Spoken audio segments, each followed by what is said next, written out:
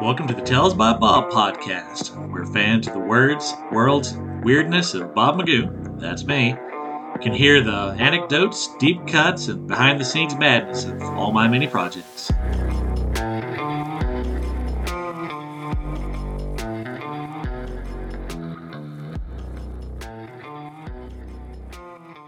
All right, as always, I'm Bob of Tales by Bob, the reason for the season, as it were.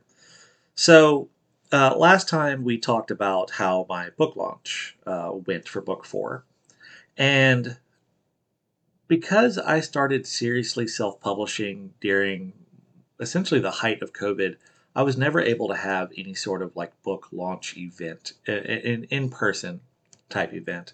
So, with book four coming out, I had hoped to have a book launch event during my actual launch window, but that just wasn't in the cards because I was pushing to get book four out before DragonCon, and just everything was on too tight of a schedule for me to make that happen. So I, got back from Dragon Con, had time to kind of think things through, and reached out to a local bar that I love called Hilltop Public House. And I asked them, hey, would you allow me to come set up on a Saturday, evening from say 5 to 7 and do a little launch event? And they were ever so gracious as to allow me. Did not charge me for the privilege, which I've heard a lot of events, and a lot of times people have to pay for stuff like this. So something to be mindful of if you're looking into doing something similar. I had some. So I want to explain my thought process. I had a few options of where I could do this. I'm friends with people who run a community center, so I could have run an event there. It would have only cost me like 25, $50. Um, but I didn't do that because my thought process was people coming to that would only be coming there for me. There'd be no just random foot traffic because it's a community center that's a little offset from places. So there would be no chance for just random person sales. Uh, there's also a place, Southern Art and Makers, where they host my books. You can actually go there and buy my books as we speak. Um, they would have happily have let me do it, but I ended up not doing it there either be, for a similar reason. Now they would have had foot traffic, like random foot traffic, but a lot of their target clientele are not people that are going to be readily attracted to books about a redneck meth wizard, essentially. So, and again, I don't think they would have charged me. I'm virtually certain they wouldn't have. They would have loved for me to come and do it. They're amazing people. Um, but I didn't think I was going to get that random person traffic that I was really looking for. So Hilltop Public House, it's a nice neighborhood bar. It every time I've been in there, it's got a good crowd. I'm friends with the owners. Seemed like a perfect fit. So, once they were like, "Yes, you can do that," I set about really going through and organizing all of my. I have two like big totes on wheels that I use for like conventions and stuff like that, and I hadn't really gone through and just given that a good organizing in a while. Um, so I did that. I went through, got all my ducks in a row, made sure I had everything the way it needed to be. I printed some new like price sheets, things like that. Um, I recently switched to Square from PayPal because PayPal screwed me.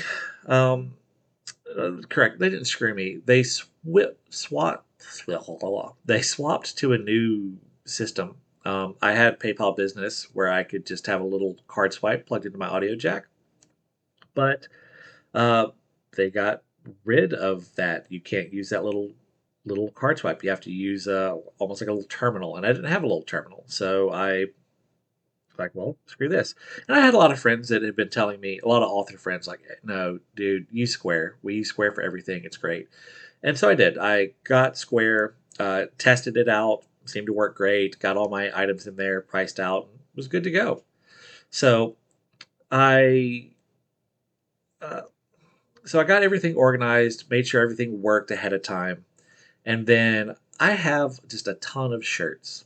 Um, Years ago, I had a guy I knew owned a screen press, cut me a deal. Like he was running a deal like $4 shirts as long as they were just monocolor. And so I got a bunch of Tales by Bob shirts made.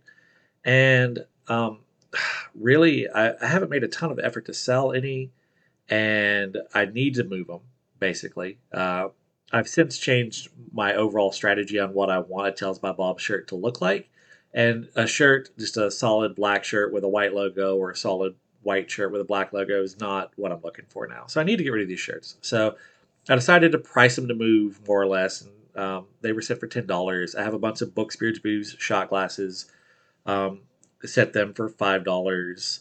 I've got postcards made of my book one cover. They're $3. And then something that I'm trying out, I found on Amazon packs of stickers that were surprisingly cheap, like 100 stickers for like 9, $10. And I got stickers that really fit the theme of my books. So if you haven't read yet, the Jubal County Saga features a possum familiar. So I got a pack of possum stickers. I got witchcraft stickers. I got alchemy stickers or apothecary stickers. Stuff like that that kind of fit the theme of what I had going on. And what I did was every purchase, you got a free sticker, and you could buy any of the stickers for $1 each. So um, they're really just there to kind of catch the eye and like get people rummaging. And while they're rummaging, I can talk to them and hopefully sell them my books. So with that, I had four books to sell, and got it all loaded up. The lady friend was kind enough to volunteer to help, and we went. Got set up. If you look on my Instagram account, you can see what my setup looked like. I was really pleased with how it turned out. Um, and yeah, it went okay. So 6 people came out specifically to see me. I had people drive like over an hour to come to this. I was intensely flattered by that. Um, and those 6 people bought a lot of stuff. I sold um, $120 worth of books. I think sold a couple shirts, a few stickers, things like that. But I also had a raffle, and it worked out really well because my raffle prizes were one copy of book four, 2 shirts, like 2 prizes. Each one was one shirt, and then uh, 2 prizes were each a pair of shot glasses. So it worked out perfectly that I had it to where because the people who drove over an hour was a married couple. So I essentially had 5, uh,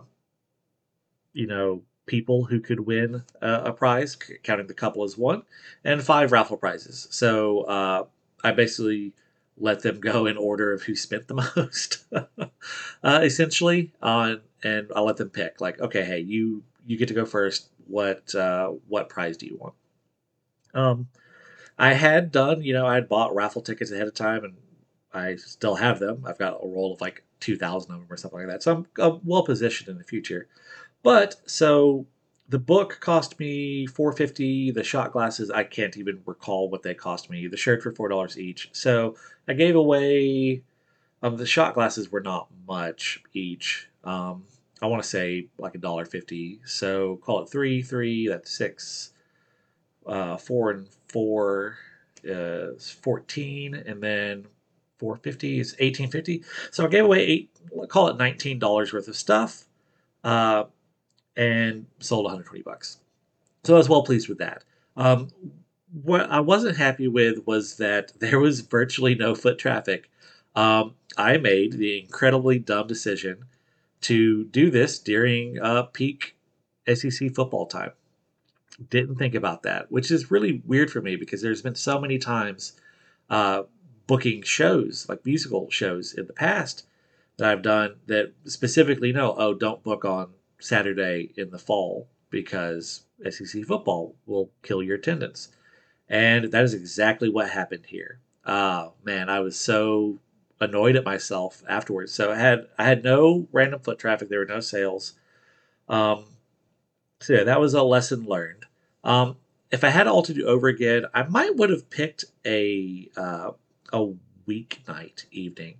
There'd have been less competition, um, but picking like a Thursday evening, perhaps one of those nights where people go out a little bit more, maybe just pop out for a drink after work.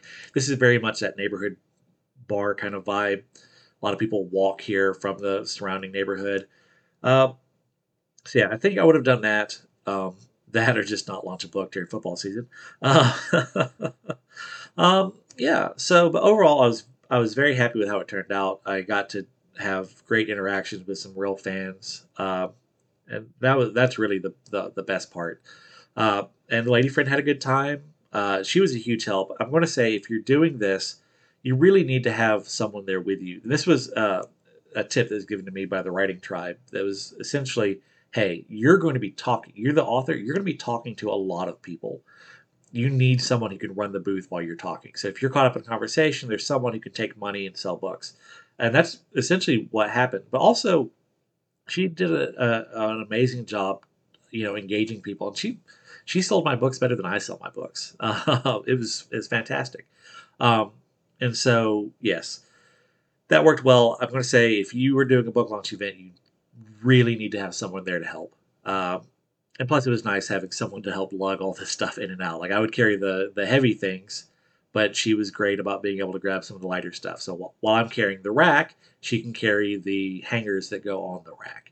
While I'm carrying the tote full of heavy books, she can carry the tote that's full of more like promotional type stuff. It just worked really well, and I'm super thankful for that. She's always been so supportive of me. Would not be where I'm at without her love and support. So, um, yeah, uh, that was how my book launch event went. I hope to have many more in the coming years. Fingers crossed, and I hope they go better than this one on the random foot traffic. But it's hard for me to see how it could go better from a fan standpoint because I had so many great fans come out, and I just love that so much. So, all right. Till next time, I hope this was helpful for you if you're out here trying to, plug away in the trenches. If not, I'm sorry I wasted your time. So, all right. Till next time, y'all be good, y'all. This podcast is part of the Tales by Bob network. To see all our great shows, go to talesbybob.com.